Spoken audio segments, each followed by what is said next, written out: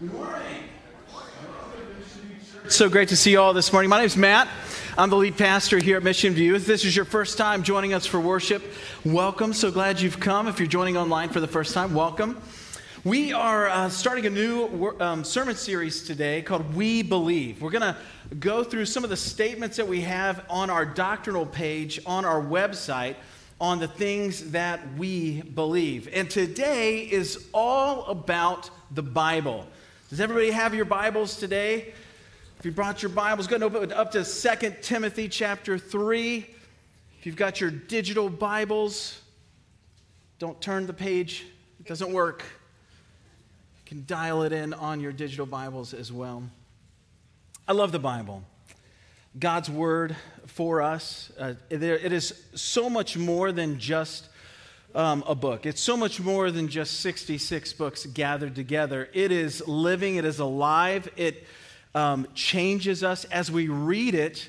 There is a supernatural thing that happens that the Holy Spirit, God, actually brings it to life. The Holy Spirit opens our eyes to the truth of God's Word, and that truth changes us. It changes our minds. It changes how we look at the world, and it changes our hearts.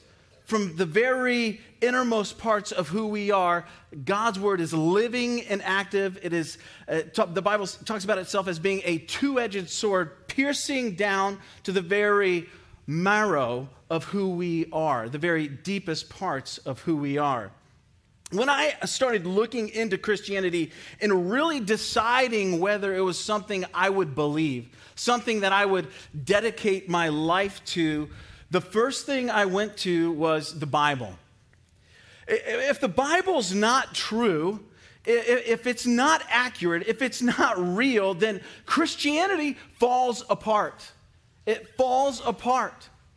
Everything that we learn and know about our Creator comes from the truth of His Word. And if that truth isn't truth, then Christianity falls apart. So I spent years looking into the historicity, the value, the inerrancy, all of it, all of the stuff that you would look into and whether this book is true or not. So today I want to share with you a lot of research, a lot of information, and I'll try and go through it as slow as possible so you can follow along, but then we're going to look into God's Word in 2 Timothy chapter 3 and see what God's Word says about itself.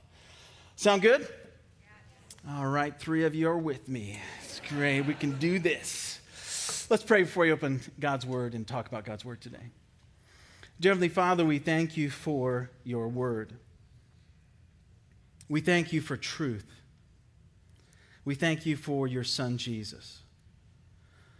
Father, more than all this information that we're about to share and all these ideas, Father, we pray most of all that the power of your presence would rest on us. We confess we need your change. We need your truth. We confess we need a Savior. All of us come before you today in need. And so knowing that we surrender to you, Father, come and have your way in us, God. May your truth ring out, and may it change us to our very core, Father. That we would walk out of here different people than we walked in because we have met with our Creator. We have met with you. In Jesus' name, amen. Now, there's so many amazing supernatural truths about the Bible. I just want to draw our attention to some of those. The first one is this. It's the writing of the Bible. The Bible was written over a 1,600-year period by approximately 40 different men. And the time of the writing was from 1500 BC to 100 AD. Now, this is remarkable. It's remarkable because as you look at the 66 books of the Bible from Genesis to Revelation, you have a coherent theme that goes throughout the entire book. that each of the books line up with one another, reinforce one another, and actually play off of one another. We're talking about a book that was written over 1,600 years by 40 different people. It makes no sense that this book would actually be coherent, that it would work together, that it would reinforce one another. There's this supernatural, miraculous thing about the actual writing of the scriptures.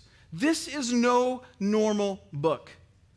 I mean, our modern American history books don't even line up with each other.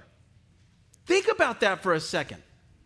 The Bible, over 1,600 years, coherent, reinforcing, tied together, thematic through the entire thing. Unbelievable, miraculous. While the Bible is one book, it contains 66 smaller books. The books of the Old Testament were written before the birth of Christ, and the New Testament covers the life of Christ and beyond.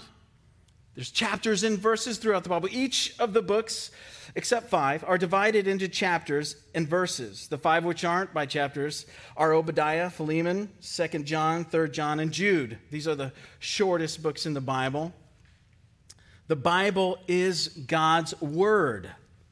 There are many books written about and by various religions, but the Bible is the only one which includes the actual words of God. Those who believe the Bible also believe that God inspired various people through the years to write down his actual words for mankind. God's actual words for me and you. The Bible is a revelation of the Creator to his creation. We believe that when God wrote this, he was revealing his heart, his nature, who he is to us. And when we read it, when we see how he interacts with creation, so you see the Old Testament, it tells the history of humanity, the fall in the Garden of Adam and Eve, and then God purposing and making a way for humanity to be brought back into right relationship with him. He says, all throughout those hundreds and hundreds of years with this chosen people, the Israelites, the chosen people, the Israelites were his chosen people to bring this Savior to the world. This people would be set apart to be the bloodline of the Savior that was coming to bridge the gap that was created by sin in the garden. So you see this plan just of God's miraculous working and preserving a people that would bring Jesus to the planet. This is a revelation to us of God's amazing love for us. The lengths that our Creator has gone to promise to a people or make a covenant with a people, to fulfill that covenant over thousands and thousands of years, to preserve a bloodline that we have clearly laid out in Scripture, name by name, all the way up through Christ's coming. It's just unbelievable. I mean, it is unfathomable that this would actually tie together and work. It reveals the power of God, that he can do this, that he can say, okay, here's what's going to happen. I'm going to choose this people. They're going to be a people set apart from the world. They're going to look different. They're going to sound different. They're going to live different. They're going to abide by these laws that will protect them and guide them into the future and will protect and guide this bloodline for my son to come into the world. The power of God to do that in the midst of all types of people coming against the Jews and coming against the Israelites. We've seen it in our day. It's unbelievable that God has done this. That is the power of God. It's the love of God revealed in the Scriptures of God. The Bible is God's Word. Here's another thing, amazing fact about the Bible. The Bible's historically accurate. There's several secular historians who wrote about the events of the New Testament at the same time the Bible was being written. One is Josephus. He's the most well-known of them. He's a Jewish historian. There's Tacitus, who's a Roman historian. He'd have no benefit of writing historical content that backs up the Bible, but he did. He did. The Bible's historically accurate. And there's historical discoveries regularly coming to light that continue to support the accuracy of the Bible. In fact, they're digging up civilizations that even today, even right now, there's archaeological discoveries that are coming to light that actually reinforce everything that the Bible has taught. It's amazing. It's amazing to see. The Bible never contradicts itself. This is a big one. I talk to people who are exploring Christianity, and they say, "Oh, there's all these contradictions in the Bible, and it goes against itself if you just read through it." I'm like, no, it doesn't. If we actually read it for what it says, if we take a critical look at the Bible and interpret it the way it's meant to be interpreted, we have to remember the Bible is no ordinary book. If it's inspired by God, and we're going to talk about this in 2 Timothy, if it's God-breathed, if men's hands wrote it, but God, the Holy Spirit, breathed it out onto the pages they were writing, there was a supernatural thing that happened. What we have is a book that is to us and for us, but by a divine God, an all-powerful God. And we look at the Scriptures. There's going to be certain things in the Scriptures that in our human limitations, we just can't quantify. We can't wrap our minds around a little bit. One of those is the Trinity, that God is three, Father, Son, and Holy Spirit in one. This mystery that is the Trinity is the idea that God is way more and way beyond what we think, know, and understand. It's just true. There should be, and I'll just be honest with you, there should be a part about God that we just don't understand. I mean, if he really is God, should we be able to fully understand him and, write it all out scientifically and understand what kind of God would that be? There is something about a divine creator that should be mystery to us. But we know that as God talks about those mysteries, he says those mysteries will be revealed at a time when he comes again. So we do have that. But in the waiting, in the between of Christ's first and second coming, where we live, we hold these mysteries. The Bible never contradicts itself. The last one I want to talk to you about is this: the prophecies in the Bible. The foretelling of the future in the Bible. And this is one of my favorite ones. I'm going to spend the most time on this. Let me share this with you. The fulfilled prophecies of the Bible. We could just believe that the Bible is the Word of God on this one point alone. It's staggering. Do you realize that at the time the Bible was written, 27% of the Bible was prophetic? 27%. There are 1,817 prophecies of some nature in the Bible at the time the author wrote the Scripture. A prophecy is pre-written history. Only God knows the future, and the reason that God knows the future is because he is God and he has foreordained the future. God's not only looking down the tunnel of time to see anything because God already knows everything. He's not looking down the corridor of time to see. He already knows the future. He knows everything. God has already foreordained everything. He records some of it in Scripture for us. We read all kinds of prophecies regarding individuals, that Abraham would have a son. And did he? Yes. In his later years, he miraculously had. There would be rulers like Cyrus of Persia. 100 years before Cyrus assumed the throne, his name is in Isaiah 45. 100 years. How would you like to predict the next president 100 years from now? Anybody want to go for it right now? We can write it down, put it in a little time capsule. Our kids can figure it. No, that kind of thing doesn't happen. But the Bible has it in there. The Bible gives names and countries of rulers long before they were even birthed or came onto the scene. Nations such as the fall of the northern kingdom, the length of Judah's captivity or empire regarding the fall of Babylon, or cities like the destruction of Tyre, etc., etc., etc. Over and over and over again, the Bible tells the future. There's a mounting case of evidence that substantiates the perfect truthfulness of God's word. There are no other books in the world that do this. Now, that's history, right? And it's this foretelling of things that we've seen to come now. What about the prophecies about Jesus Christ? The greatest fulfillments of prophecy are found at the first coming of Christ. Not even the second coming, but at the first coming.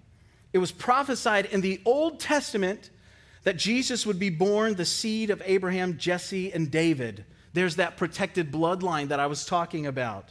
He would be born of a virgin called Emmanuel, born in Bethlehem. Great persons would come to adore him. There would be the killing of children in Bethlehem. He would be called out of Egypt. He would be preceded by a forerunner, John the Baptist. He would be anointed with the Holy Spirit. He would be a prophet like Moses, a priest after the order of Melchizedek. He would be entering into his public ministry in Galilee, specific places. He would be entering publicly into Jerusalem and come into the temple. He would live in poverty and meekness, tenderness, and compassion. He would be without deceit, full of zeal, preaching with parables, working miracles, bearing reproach. He would be rejected by his own Jewish brethren. These are all prophecies about Christ before he was ever born. He would be rejected. The Jews and Gentiles would combine together against him. He would be betrayed by a friend. His disciples would forsake him. He would be sold for 30 pieces of silver. It all came to pass. It's all history. This is no normal book. It goes on. He would die with intense suffering, yet be silent under the suffering. He would be struck on the cheek. He would be spit upon and scarred. His hands and feet would be nailed to the cross. He would be forsaken by God. He would cry out, my God, why have you forsaken me?" He would be mocked. Gall and vinegar would be offered to him. His garments would be parted. Lots would be cast for his clothing. He would be numbered among the transgressors. He would intercede for his murderers.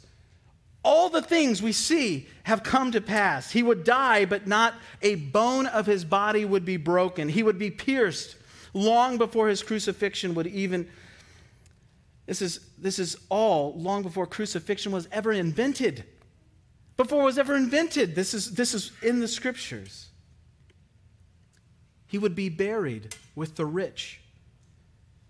His flesh would not see corruption. He would be raised from the dead. He would ascend back to the right hand of God the Father. All of this, everything I just shared, recorded hundreds and hundreds of years before Jesus ever entered this world. Now, here's the scary thing. Many of the prophecies in this book haven't been fulfilled yet, but they're here. This is no normal book. This is the very Word of God. This is the Creator's breath breathed out on pages for you and me. And it changes us. It changes our minds. It changes our hearts. And it is the basis for all of Christianity.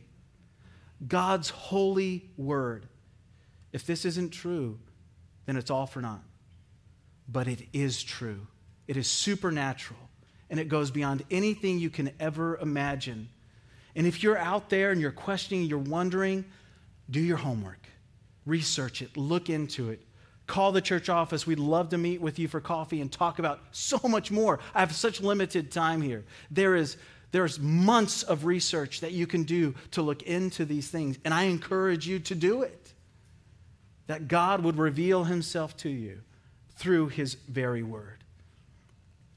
If If you go to our website and you look under the doctrinal page of what we believe, the very first thing on there is the Bible. And this is what it says. The Bible is God's inspired, infallible, and inerrant word. Now, what does all that mean? It means this. The Bible's God's inspired. That means of extraordinary content arising from an external divine source. Inspired. Infallible. It means it is never failing and it is always effective. Never failing, always effective. And inerrant. That means incapable of being wrong. It is never wrong. It is God's never wrong word. We talk about that in 2 Timothy 3, but we also read about it in Psalms 119 and in 1 Peter 1, 23 through 25. Now, these three things that we're going to be talking about, or that we've just talked about, are on trial today, and they've been on trial for a long time. So many people have brought this up in these questions, the inspiration and authority of God's word, the infallibility or sufficiency of God's word, and its inerrancy.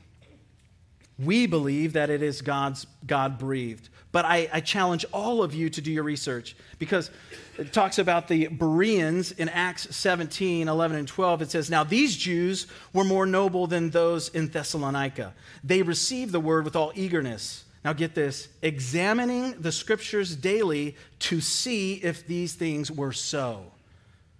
Many of them therefore believed, with not a few Greek women of high standing as well as men."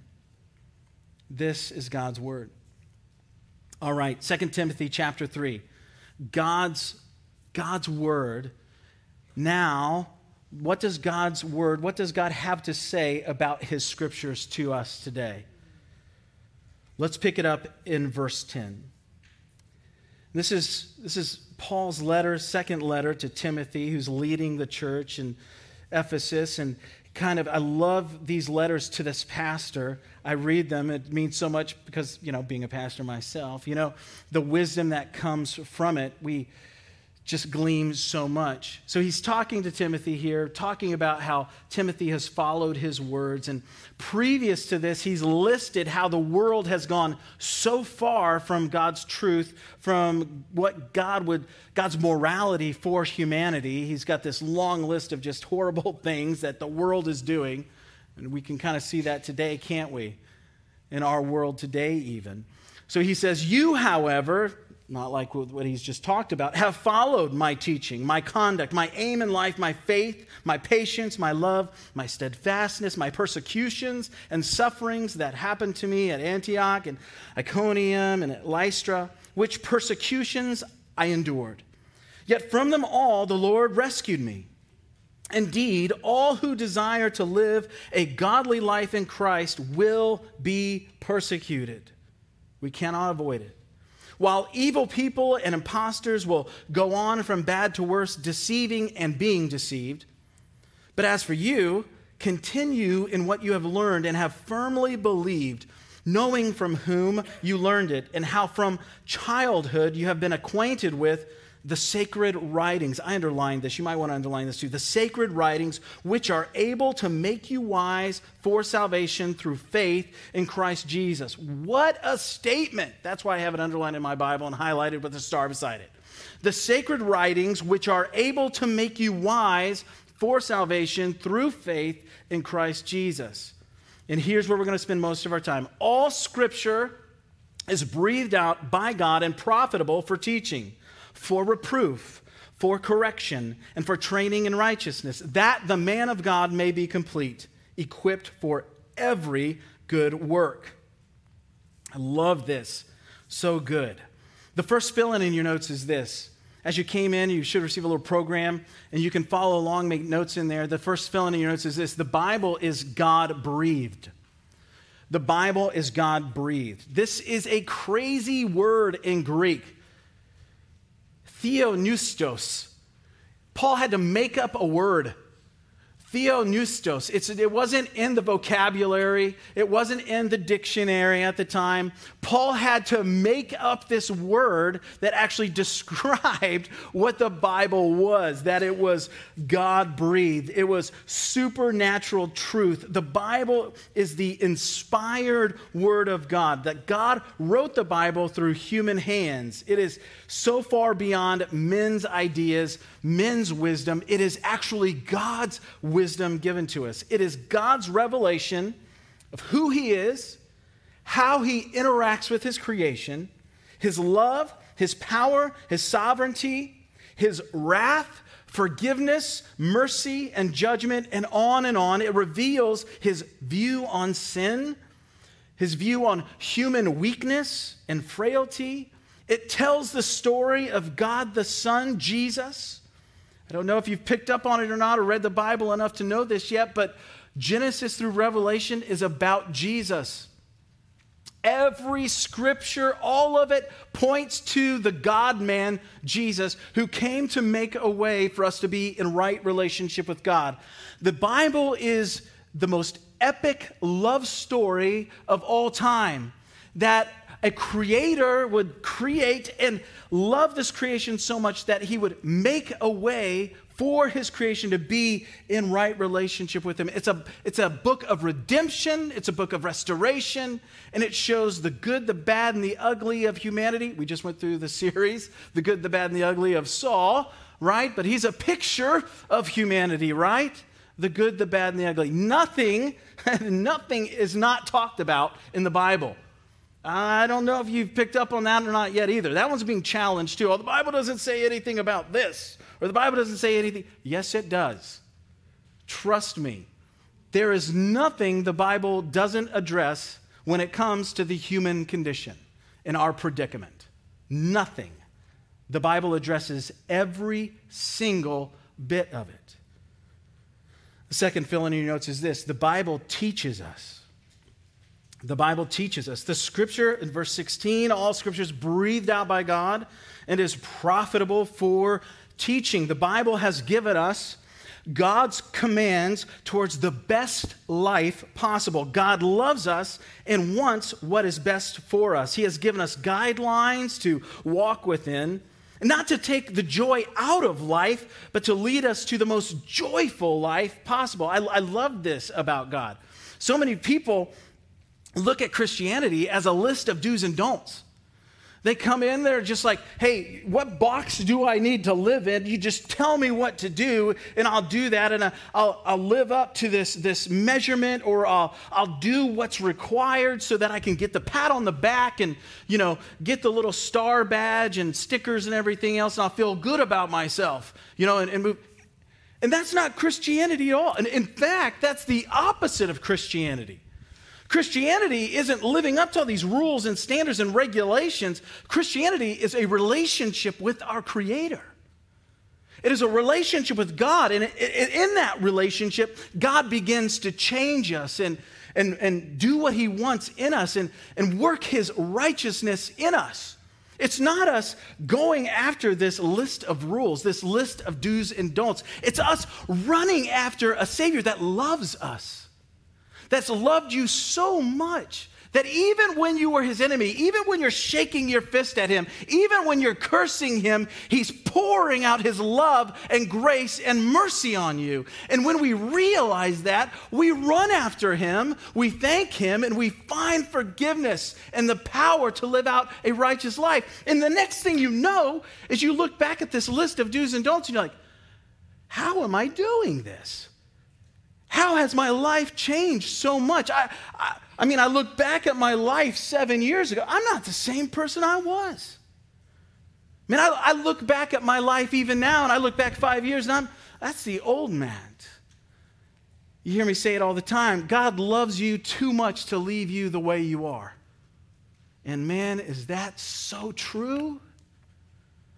We all need change.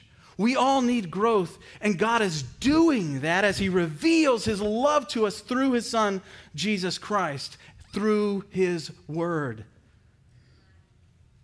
The Bible teaches us, but it does so much more. As we see here in 2 Timothy, it reproves us.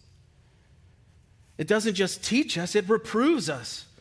Now, reprove is not a common word we use today, but it's this rebuke or admonishment or a call to change, a beckoning to righteousness. It's, hey, you are headed north, and north there's a cliff, and you're going to fall off. That's bad. We don't want you to die. Turn back and come south. It's this loving call saying, don't do this. Don't do this. This is not the best for you. God has something so much better than this for you. It's this beckoning to the righteousness of God. God is calling you to a better life. Through his word, he reveals the hope that we have in Christ. He reveals the change that he wants to work in and through us. And so as we read God's word and the Holy Spirit does this amazing work of opening our eyes to its truth, it is beckoning us, it is reproving us to the righteousness of God. Are we reading it? Right? I'm saying all these things about God's word this morning. The supernaturalness of God's word, the power of God's word, that it actually cuts and pierces deep into who we are. It's supernatural. The Holy Spirit uses it and changes us as we read it. Are we reading it? Are you spending time in God's word? I was going to wait to the end to say this, but I just got to say it now. How much time are we investing? How much time are we pouring into God's word? It reproves us. Number 4, the Bible corrects us. Correction is what comes next. The Holy Spirit not only lovingly lets us know what we are doing wrong, but it points us in the right direction. It doesn't stop at, hey, you're doing this wrong. It doesn't stop there. The Holy Spirit, through God's word, says, hey, that's not the best thing to do. Here's what you should do. Here's how you live out this righteousness. As you pursue Christ, here's what he's going to do in your heart. It's not this list of do's or don'ts. It's this relationship with your Creator. And as you're pursuing him, here's what you need to do. I'll just pull out one biblical principle for you. I've got tons of them. I'll give you one. In Ephesians 4, the Bible says this, but that is not the way you learned Christ, assuming that you have heard about him and were taught in him as the truth is in Jesus, to put off your old self, which belongs to your former manner of life and is corrupt through deceitful desires, and to be renewed in the spirit of your mind, and to put on the new self, created after his likeness, after the likeness of God in true righteousness and holiness. We have the biblical principle here of put off and put on. That as God reveals to us our weaknesses and sin, let's say the struggle, the sin we were dealing with was lying. As God reveals that sin, the Holy Spirit brings a sweet conviction that draws us to repentance, that draws us to the cross of Christ, and it draws us to seek God's wisdom, guidance, and forgiveness. We repent of the sin of lying. The Bible says, well, then put on the new man. Put on righteousness. So we go from being a liar and lying, telling that last little white lie to cover up the list of others, to being big-time truth tellers. I mean, we're telling the truth where everybody asks. Have you seen that movie Liar, Liar? Was it Jim Carrey? And he just spouts off truth statements as it goes. Not that like that, but sort of, right? But when we have the opportunity to speak the truth, we are going above and beyond speaking truth. Here's the truth. Here's the whole truth. And you may not be able to handle the truth, but here's the truth. And I'm going to tell the truth because now I'm a truth teller. Because God saved me from lying. Jesus died on the cross because I am a liar. And now I put on this new self because of the love that I find in Christ on the cross. I'm the biggest, loudest truth teller there is because Jesus died for me. And I'm not the old Matt, the liar that was there. I'm the new Matt, a new man created in Christ Jesus. And I tell the truth way above and beyond. Simple. simple, biblical principle. And there's tons of them all throughout God's word that if we apply to our lives, God just changes us. He changes us. The power of God in his word for a changed life. And let me just tell you, every single one of us here today, every single one of us watching this, everyone watching this recording later on, need change. We all need change. And God wants to change us. Number 5, this is one of my favorites. The Bible trains us in righteousness. Who likes training? Anybody? Trainers out there? Is Claire Smith out here? I think she's probably on vacation this week. She's a trainer. You know, you go into the gym and you're like, here we go. You know, it's been 6 years, but I got to get back into it, right? So you go to the gym, and you're like, you go to the weight bench, you go to the bench, you know, and I used to be able to bench 300 pounds, and I go in there and I put on like 50 pounds, you're like, somebody, I need a spot. 50 pounds is going to kill me. You know, and then you get done with the workout, what happens, right? The next day, you're exhausted, and you're walking around like this because you can't move. And this, you know, your buddies always come up to you, bam, how you doing? You're like, oh, that hurts, don't hit me there. You can't move, it hurts. We hate training. We hate it. It's painful. The muscles tear. You have to rebuild them. You have to drink those nasty protein shakes. You have to do all this. You have to get extra sleep.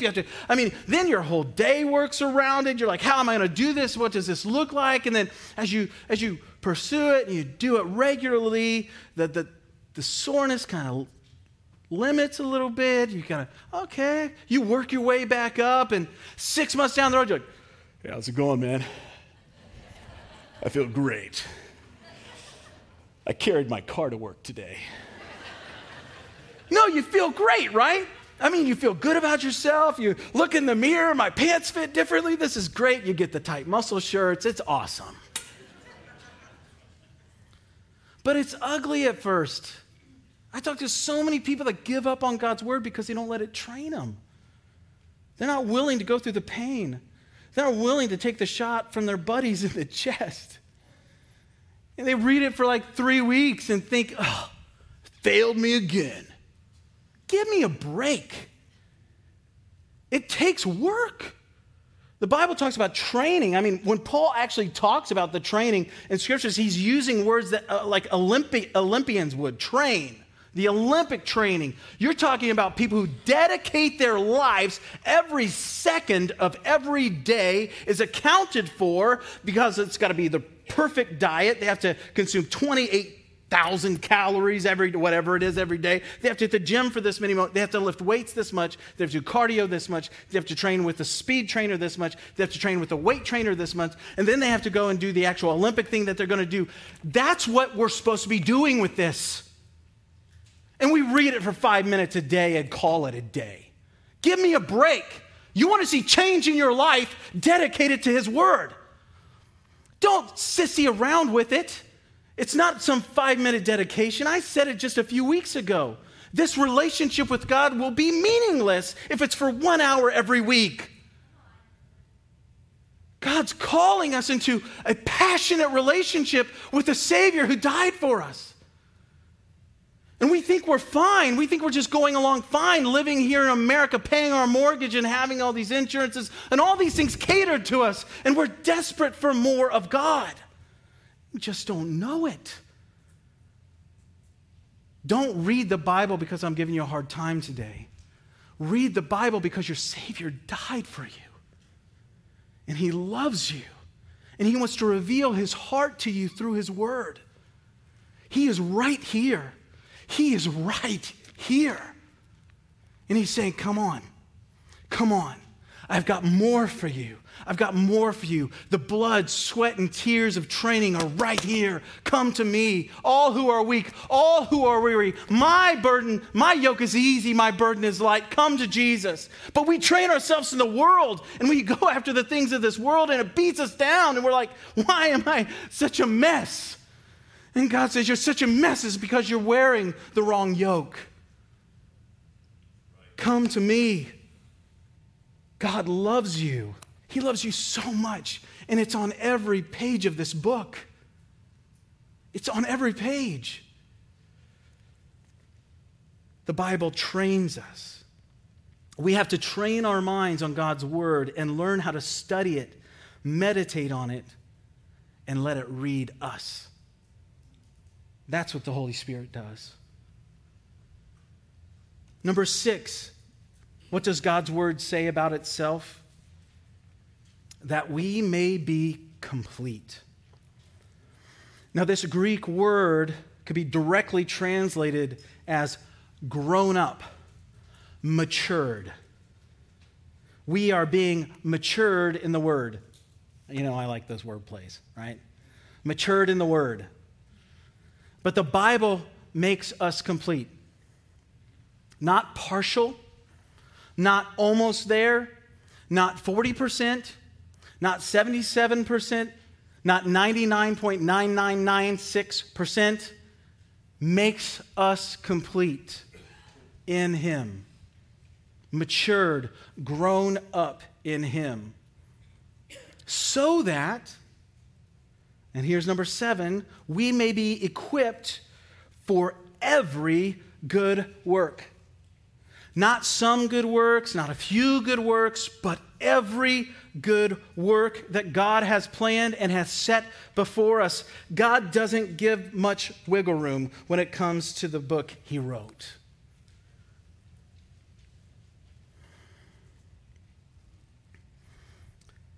The sufficiency of Scripture, the fullness of God's Word, every good work, completely matured in God's Word, grown up in His truth and righteousness. There are so many sneaky things creeping into the church. And I find myself even being guilty of this from time to time, not believing that the Bible is enough. Not believing that the truth of God's word is enough. Not believing that the gospel is everything we need. The good news of Jesus Christ is everything that we need. That the person of Jesus Christ is all I need. I find myself thinking, I need Jesus in a great retirement. I need Jesus and my mortgage to be paid. I'm not saying those are bad things. Those are good things. But I get consumed by those things sometimes. I need Jesus and my car to run right. I need the gospel and this and this and this. The Bible doesn't answer this question. It doesn't address this problem in my life. It doesn't address this struggle I've been having. Yes, it does. And this is so difficult because everything around us in this world is saying there is so much other things that you can add to it, that you should add to it, that are better than what's actually in here. And I find myself buying into the lie from time to time. It's ridiculous. It sounds great. The Bible is sufficient. I mean, does it sound spiritual? I mean, you just nod your head yes and put that look on your face. Yes. I'm so spiritual. And then we deal with the habitual sin we're going through throughout the week, and it just gone.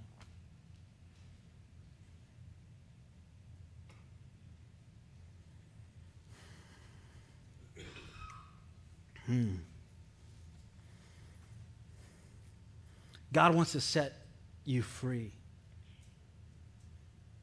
That's the word for you today from the Lord. God wants to set you free. And all of us are dealing with sin somewhere in our lives right now. And God wants to set you free.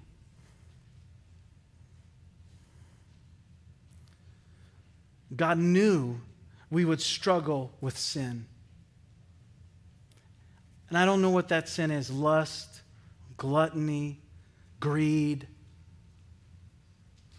fear, anger, resentment, anxiety. I don't know what that sin is, but God loves you so much that He wants you to find freedom. He wants you to find that freedom so much that He sent Jesus to die for that sin.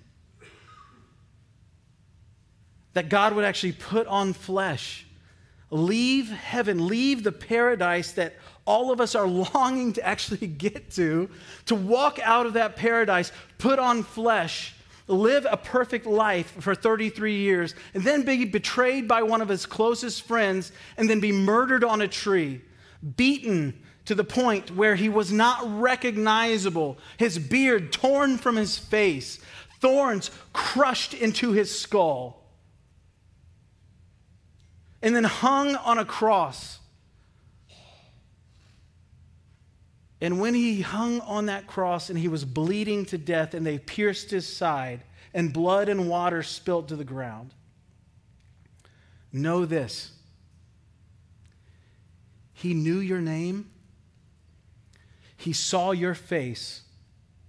He saw every wicked thing you would do. And He still took His last breath for you. That's our Savior.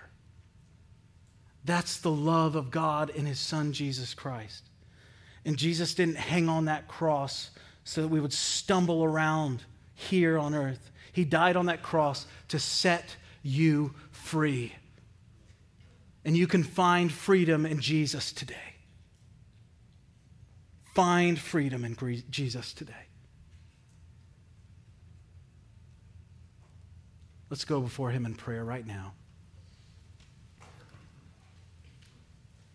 I know that God is setting people free even now, that His Holy Spirit's doing a work in hearts right now. I can see it. I know it. Come, Holy Spirit, do your work. Come, God, do the work that only you can do.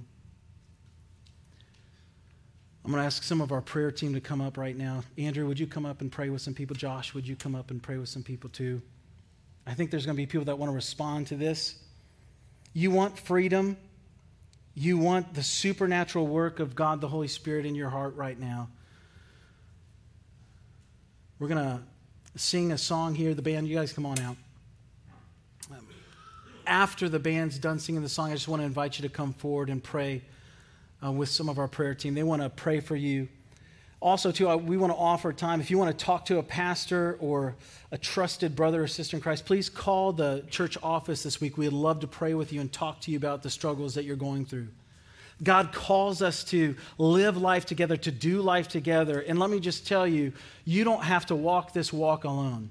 You don't have to walk this journey, this struggle to freedom alone. We want to walk that with you. That's what the church is all about. We're a family, brothers and sisters in Christ. We want to walk with you. Let's go ahead and stand and sing this song. And even during the song, if you feel like you'd like to receive prayer, please come forward and receive prayer today. We want to pray with you and walk with you through this journey. Did I pray already? Or did I just say I was going to pray? Well, let me pray. Amy, you should be up here too. Let's pray together. Dear Heavenly Father, we thank you for your word. We thank you for your truth. And God, I just thank you for the work that you're doing in the hearts of your people right now. God, you do love us too much to leave us the way we are. We surrender to you. We surrender to that work right now. I just pray for those whose hearts are broken over their sin, God. Move on their hearts more, that they would step out in faith, that they would make that move, Father, that they come and receive prayer, and their life would be different today, forever, because they've met with their Creator in a way they never have before. We believe your word. We believe your power. We surrender to it in Jesus' name. Amen.